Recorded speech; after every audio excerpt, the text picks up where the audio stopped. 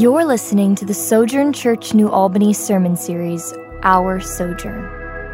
In this series, we'll take stock of who we are as a church and who God is forming us to become in 2022. Now hear the word of the Lord from Acts 17, 10 through 13. That very night, the believers sent Paul and Silas to Berea. When they arrived there, they went to the Jewish synagogue. And the people of Berea were more open-minded than those in Thessalonica, and they listened eagerly to Paul's message. They searched the scriptures day after day to see if Paul and Silas were teaching the truth. As a result, many Jews believed, as did many of the prominent Greek women and men. But when some Jews in Thessalonica learned that Paul was preaching the word of God in Berea, they went there and stirred up trouble. This is the word of the Lord. Thanks be to God. You may be seated. Well, good morning, Sojourn. Peace be with you. It's good to see you guys. My name's Jonah. I'm one of the pastors here at Sojourn.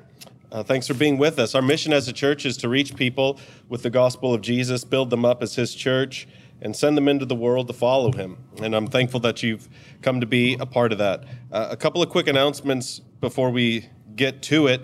As we've been talking about for a few weeks now, we're in this process of moving for the last 20 years, Sojourn has shared administrative services like finances and facilities and those kinds of things with a central organization, and we've been moving all of that out locally. And February 1st, that all starts taking effect. So our new finance team, all this kind of stuff is unrolling in the next couple of days, be finalized. And so practically what that means for some of us, if you give by check, so if you write a check and mail it in, don't mail it to where you've been mailing it before. Mail it to this address, 2023 Eakin Avenue, New Albany, Indiana. If you send it to Louisville, it'll disappear into Nowheresville of Kentucky. You know, who knows? And who wants our money to go into Kentucky anyway? Unless you live in Kentucky, we love Kentucky. It's great. There's Christians there too. Also, you can... we have these giving envelopes in the back seats. These have all been updated with our new address and all of our new information. So if it's easier for you just to grab it this way, that's all there for you. But don't mail checks to the Meridian building anymore. And if you're like, the Meridian building, don't worry. That's just all part of our history. We can tell you about sometime else. So it all's coming here now. Another exciting thing that is wrapped up in this decentralization, no one knows what to call undoing multi-site structures, but that's what we've been doing. Is it's going to cost us a lot less money to operate our church than it has before, this local church here. And with some of the extra funds, we're able to bring on a new staff person. So starting on Tuesday, a man named Sage Williams is joining our staff full-time. He's not related to me. My last name is his first name, and we're just trying to confuse everybody. There's Sage, that's his family.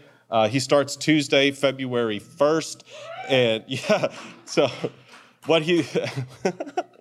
Let me explain.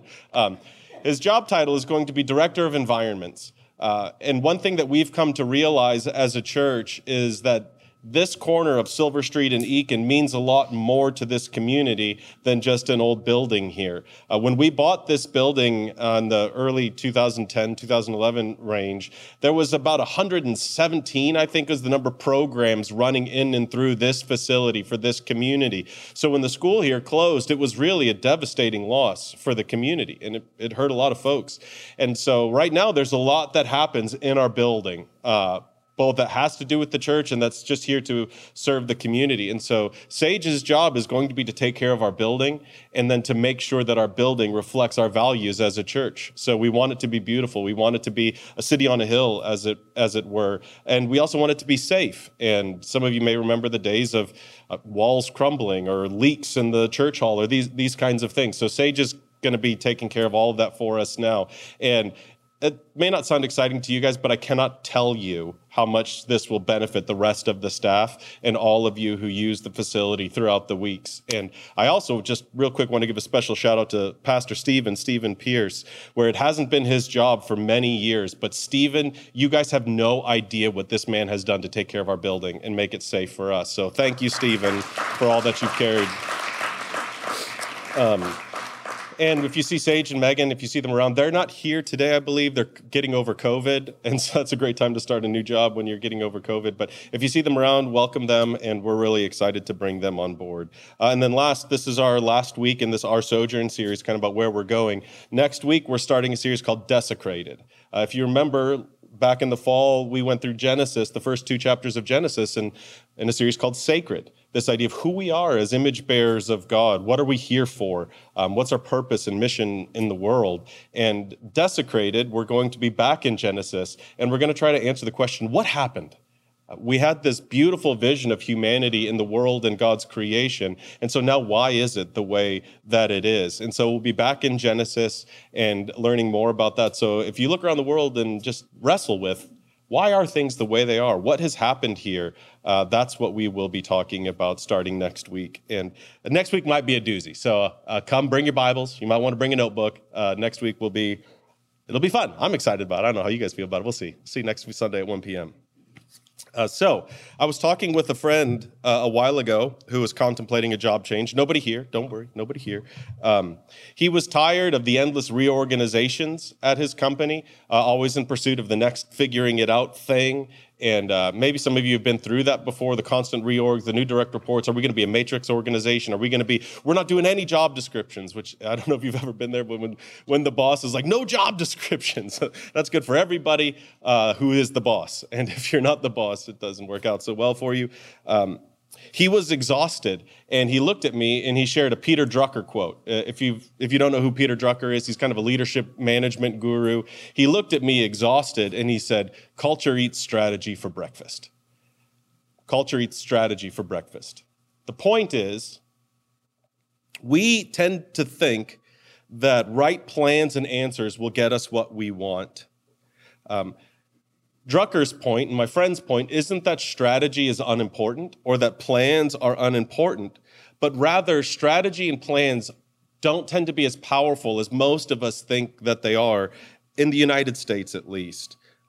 Culture is a shared way of being. It's often unspoken.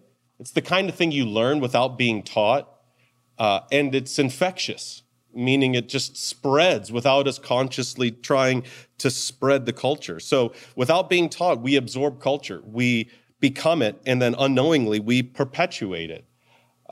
Some of you parents may wonder why your children are the way they are, even though you told them to be different. You ever heard the phrase, monkey see, monkey do? Children become what they see. They absorb the culture, even when the culture of a family is different than what mom and dad teach them. So culture eats strategy for breakfast. I'm almost certain you guys have experienced this somewhere in your life. Last week, when we were talking about how we want to move forward as a church, we laid out some of our strategy for becoming the kind of church we want to be.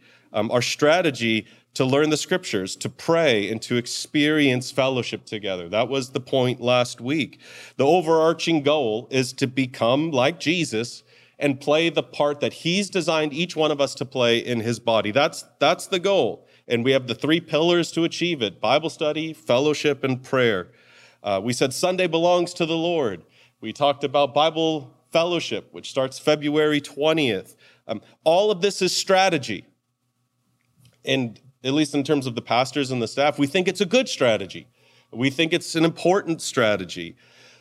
But if our culture as a church is not healthy, if our culture as a church is not aligned with our mission, with our values, then the culture of our church will eat the strategy of our church for breakfast. It won't matter how good our plans or structures are.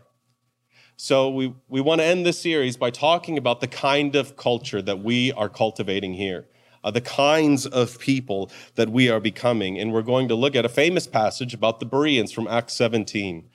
We're using 3 words to define the culture that we're becoming. So if you want to think, and they alliterate accidentally. I know we're Baptists. It was an accident. It just happened. But the 3 words, when we think about the kind of culture, the kind of people we're becoming, 3 words: curiosity, conviction, and community. These will be the words that are shaping our culture as we move forward. So let's start with verse 11 of chapter 17. The people of Berea were more open-minded than those in Thessalonica. Open-minded might be a word that makes us uncomfortable. What does it mean to be open-minded? Are we saying we'll just be open to everything? This word originally, what we translate as open-minded, in its oldest sense, it meant somebody of noble birth. So whether that's a lord or a lady or a king or a prince, it referred to people who were noble, nobility, and it was a class of people. And over time, the word shifted in its meaning, or it kind of morphed as words do over time, to simply refer to the way people of noble birth act. So there was an expectation that people of noble birth would be open-minded. What they thought of that, or what it meant to them, was a willingness to learn. Noble people were expected to be the most rabid. Is rabid a word? I don't know what I'm trying to say. They were expected to be the most eager learners, most excited about learning. They were expected to be the most fair of people in the sense of being sober in their judgment. They're seeing both sides of the argument. They're listening carefully. It referred to a generosity of mind. It was a posture of curiosity. This idea of open-mindedness is a willingness to listen, a willingness to be fair, to be sober in our judgment, to be generous. And so here, we're working really hard to build a culture of curiosity. As James would say in the New Testament, we're becoming a people who are quick to listen and slow to speak. That's curiosity. I'm going to do more listening than I am speaking. Curiosity loves questions. Curiosity asks questions like, what could I learn from you? Or that's the posture. Curiosity shows up to somebody else willing to believe I might have something to learn from them. Curiosity is willing to ask ourselves, what am I not seeing here? What am I missing here? Curiosity is willing to believe that we might be wrong. And maybe just sit with that. How might our culture more broadly shift if people started showing up in relationships at least open to the possibility that we might be wrong? But have you not seen how polarized we've become, where everyone is certain that we are 100% right all of the time? Curiosity is willing to believe that we might be wrong. And curiosity is excited to learn. Verse 11 continues, they listened eagerly to Paul's message. So these people showed up with a willingness, a readiness to learn. And there was goodwill there. Or you might think of it as benefit of the doubt. They were curious. They listened with an open mind, not an ear towards criticism. So when we are together, be that here on Sundays, be that in Bible study fellowship, whether that's meeting for coffee or whatever, when we show up with one another, we come with curiosity. We're eager to participate with one another. So we come to receive and to learn and not to critique. And again, this is a posture way more than it is a technique or a set of do's and don'ts. I'm not saying that we never evaluate or that we never critique, but there is a stark difference between showing up curious rather than showing up critical. Have you ever noticed what happens to the people who show up looking for problems? What do they find where they show up? Problems. If you come someplace saying, I know there's a mess here, I know it in my bones, and you look around, you'll find a mess somewhere, whether it's a big mess or a little mess. If you come showing up looking for problems, you always find something to be upset about. And in the church, this fuels an idealistic sense of the church. This idea that there is a perfect church out there that does everything right, and I will find it, and I will be on the hunt to evaluate everything about every one of these people until I find that perfect church. When we don't find that perfect church, which, spoiler alert, it ain't there. It won't be here until Jesus comes back. And so when you don't find that perfect church, we become skeptical. Skeptical can be helpful at times. Skepticism can be justified. It can be a helpful tool to pull out of our belt sometimes. But skepticism is poison as a way of life. Trust and relationship are impossible when our posture assumes the worst of people, when that is our way of life, assuming you're up to something, assuming that something is wrong, when we approach it that way, it's poison to a way of life. Here, we want to become like the Bereans. We want to cultivate a culture of curiosity. So we're learning how to ask questions of one another. We're learning how to assume the best of each other. We're learning to be generous and encouraging. In Paul's letter to the Ephesians, listen to his instructions for how Christians in the same church should talk to one another. Let everything you say be good and helpful, so that your words will be an encouragement to those who hear them. That's who we're becoming. Curious, encouraging, open, eager to learn. Now, if all we are is curious, this is why we're having all these kind of multiple words. Life is complicated and requires some nuance. If curiosity is all we are, it can be poisonous too. If we are open to everything, if we listen to everything in the sense of like, yeah, everything is true, or this idea of your truth and my truth, if it just becomes this kind of free-for-all, whatever you want to believe is okay for you to believe. If we accept everything, we accept nothing. Do you understand? If you say you believe everything, then you actually believe in nothing. So this posture of curiosity must be married to a posture of conviction, of standing on something that is true, of believing something firmly. Here's what this looked like for the Bereans. Again, verse 11. They searched the scriptures day after day to see if Paul and Silas were teaching the truth. That phrase, to see if they were teaching the truth, we could translate that to see if it agreed with the scriptures. They listened with open minds and hearts. They were curious, absolutely. But then they didn't become overly emotional in their response, in the sense of, this made me feel good and it sounded nice, and now I'm just all in on this. They didn't let their curiosity get the best of them. And this is one of the dangers that we have in kind of our radical autonomous society, our interconnected society, and then our all these tensions we live in, like of YouTube preachers. Y'all have seen that somebody posts a 50-second clip on YouTube or a 3-minute clip on YouTube. They sound fantastic. The reason that Christians get famous is they're usually really good at something. You don't usually see celebrities who are bad at things. You become famous and well-known because you're really good at something. And so they pique our interest, and we get swept up in the curiosity or emotion of it, of someone who's really talented, who's out there, and we listen to it and we like it. But what did the Bereans do? I think clearly there was power in Paul and Silas's preaching. There was truth being communicated. There was excitement around it. I'm not saying Paul was this like dynamic, charismatic speaker. I don't really know. But there was something intriguing about these messages that were being delivered. They liked them. They were coming every day to listen to it.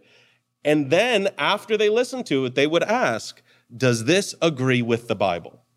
Does this agree with the Bible? So their curiosity was tempered by their conviction. We like what this person has to say. We enjoyed this. Now I need to go do some work and figure out, does this agree with what the Bible is teaching? So for us, we are a Bible church. We have been a Bible church. We are becoming a Bible church. Truth is one of our core values. We believe that all truth belongs to God. If it's true, it comes from God. And we believe that the most important truths in life are communicated to us, are revealed to us through the Bible, the scriptures. So, as a people, we can't accept any teaching about God, about humanity, about our value or our purpose if it does not agree with the scriptures.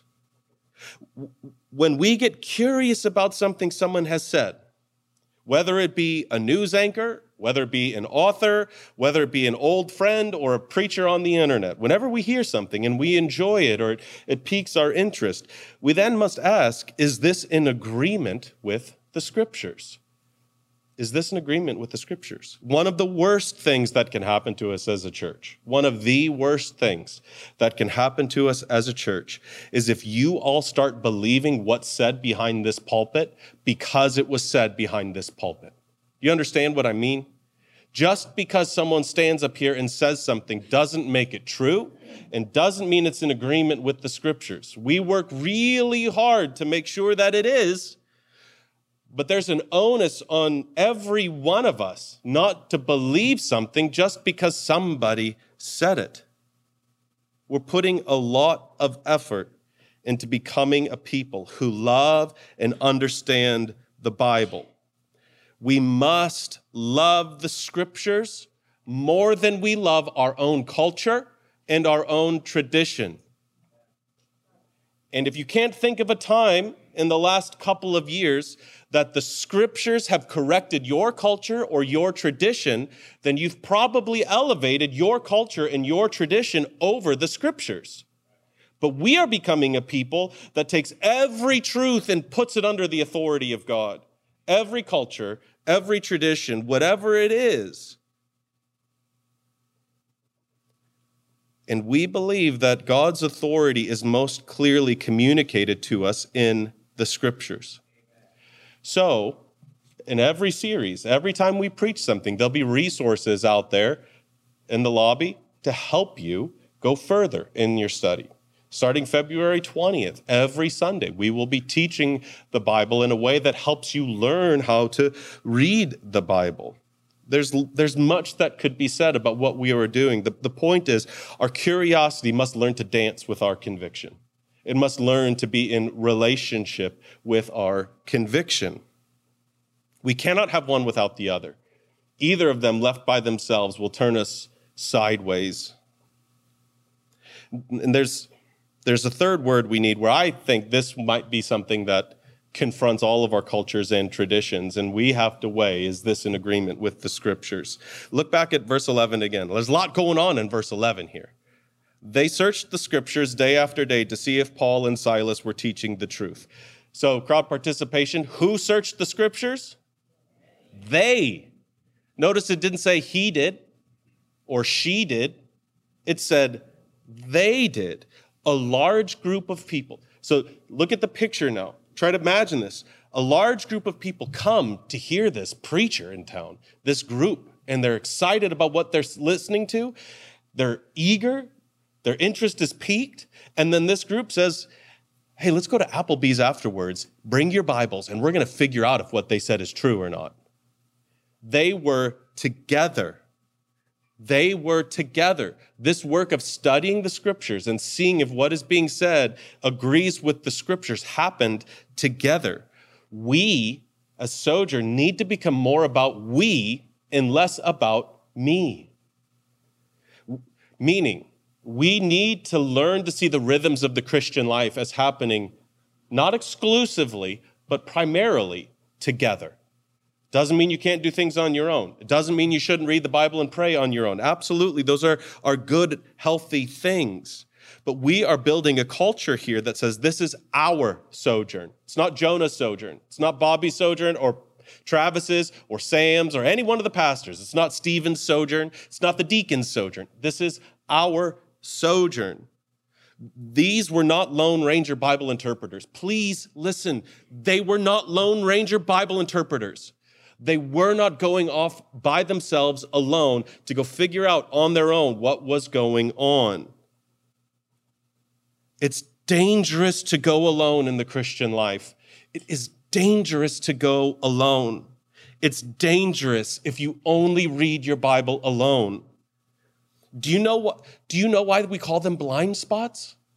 Is anyone like, hey, there's my blind spot, or I have a real blind spot? They call them blind spots because you don't see them. If you only read the Bible alone, you will very doubtfully have your own blind spots exposed. Or to put it in the language of Jesus, you'll have a hard time seeing the log in your own eye. If all we do is read the Bible alone, we will likely find a scripture that magically tends to agree with what we already agree with. We'll find a book that supports our culture and our traditions and our way of life, and boy, aren't we right. You cannot find this kind of community with strangers on the internet.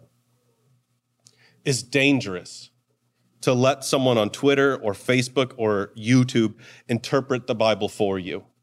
I'm not saying everybody on Twitter, Facebook, and YouTube doesn't know how to read the Bible, but I'm saying if that's your primary source for Bible interpretation and help, is a stranger on the internet who you know nothing about their life, that's dangerous.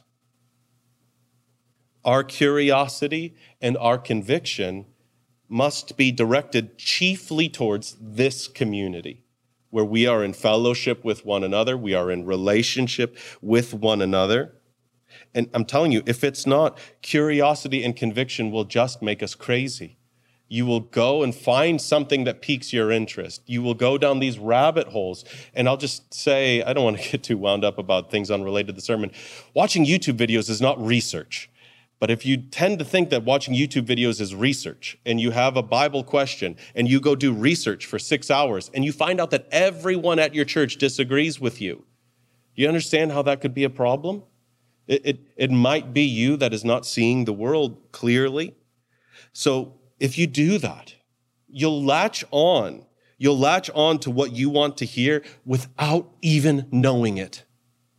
So we bring our questions here to each other. We bring our questions here to each other. We will read the Bible and interpret it together in the context of our community. This is what the Bereans were doing.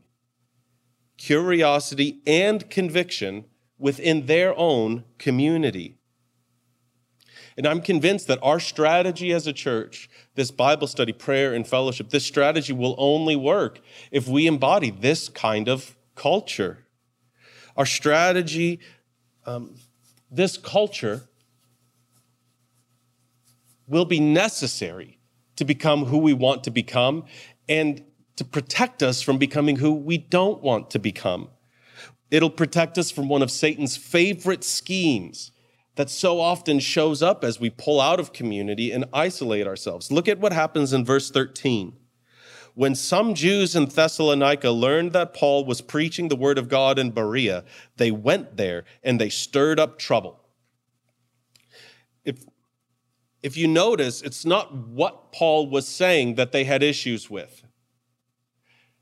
In this whole Acts 17 passage, you don't get a sense that it was the doctrines that were being taught that he had a problem with. If you go back to verse 12, so this is one verse before this, after it talks about what the Bereans were doing. It says, as a result, many Jews believed, as did many of the prominent Greek women and men.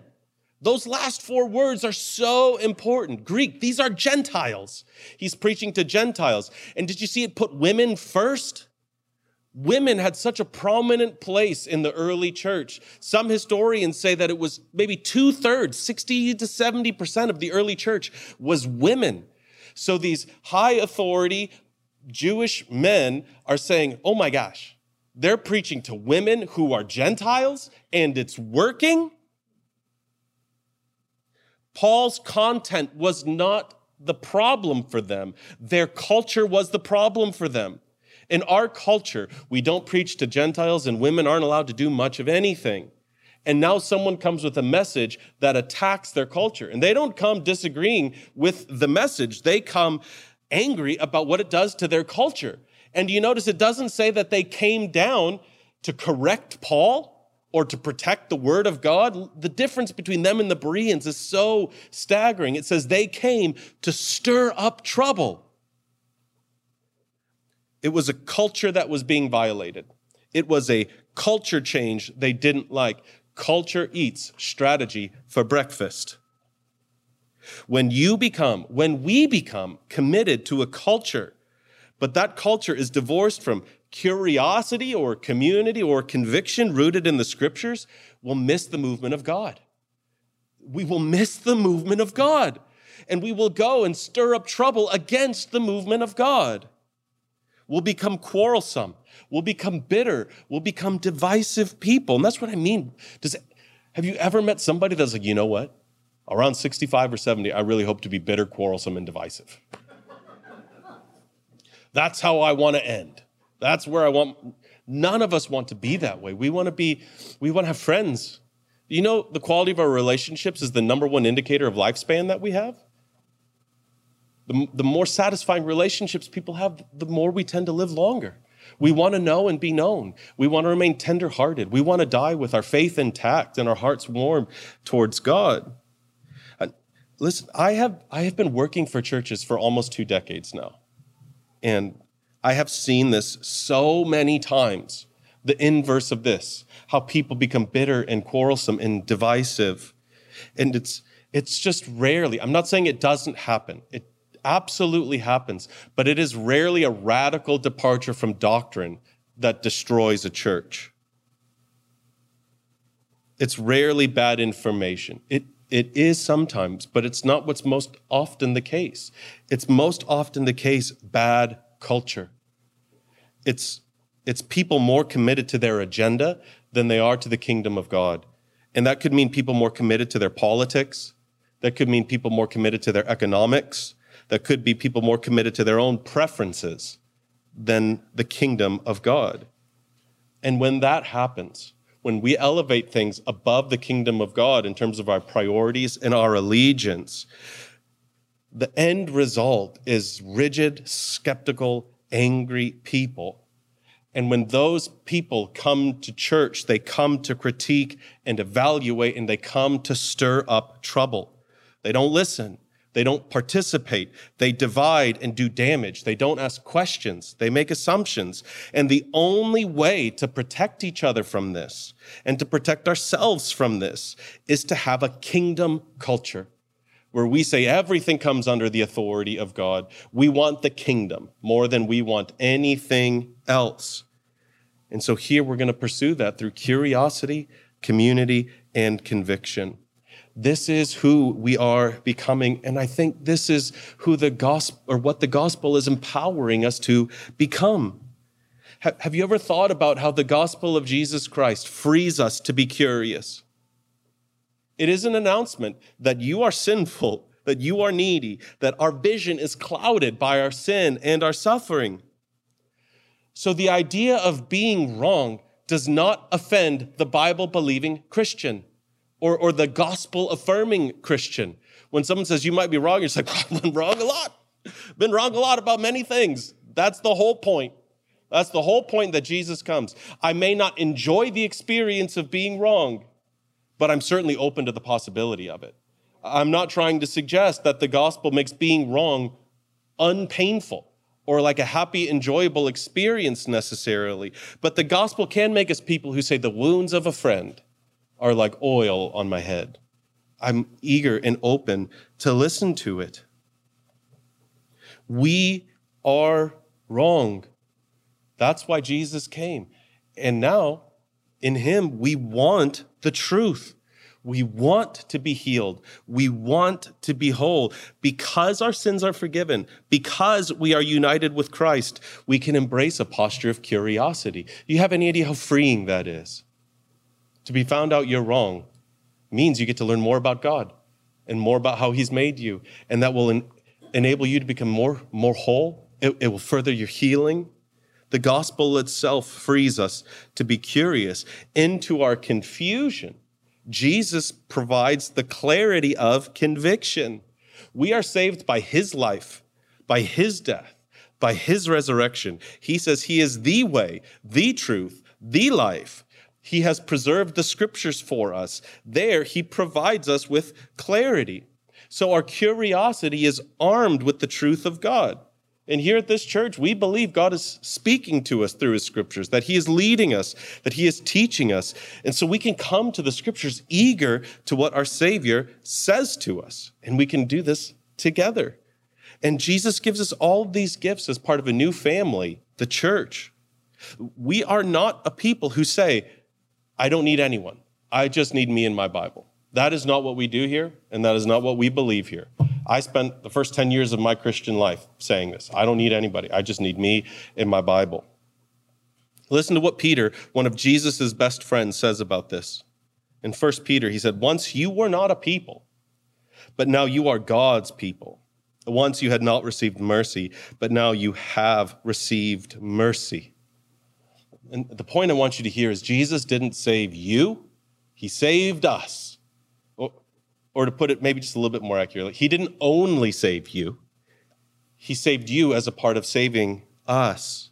The gospel announces to us that the kingdom of God is at hand, that through Christ we are one with each other, just as we are one with God. Curiosity, conviction, community, these have all been afforded to us, provided to us through Christ and what he's done. So we are a gospel people. We are Christians, and this is our sojourn. We are becoming a people of curiosity, of community, and conviction, because this is what Jesus has invited us to become, and this is what the gospel frees us to become. So that's where we're headed, and this is rooted every week in the reminder of what he has done for us and the promise that his presence is still with us. And so we call ourselves to the night that Jesus was betrayed. He took a loaf of bread, thanked God for it, and he blessed it, and then he broke it. And he said to his disciples, "This is my body given for you. Eat this and remember what I've done for you." In the same way, when the meal was over, he took a cup of wine and he said, "This is the cup of the new covenant that's sealed in the shedding of my blood. Drink this in remembrance of me." Thank you for listening. Keep in touch with Sojourn New Albany on Facebook or download the free Sojourn Collective app for iPhone or Android, where you can see our full library of sermon series audio and video, discussion questions, event calendar, ministries, and much more.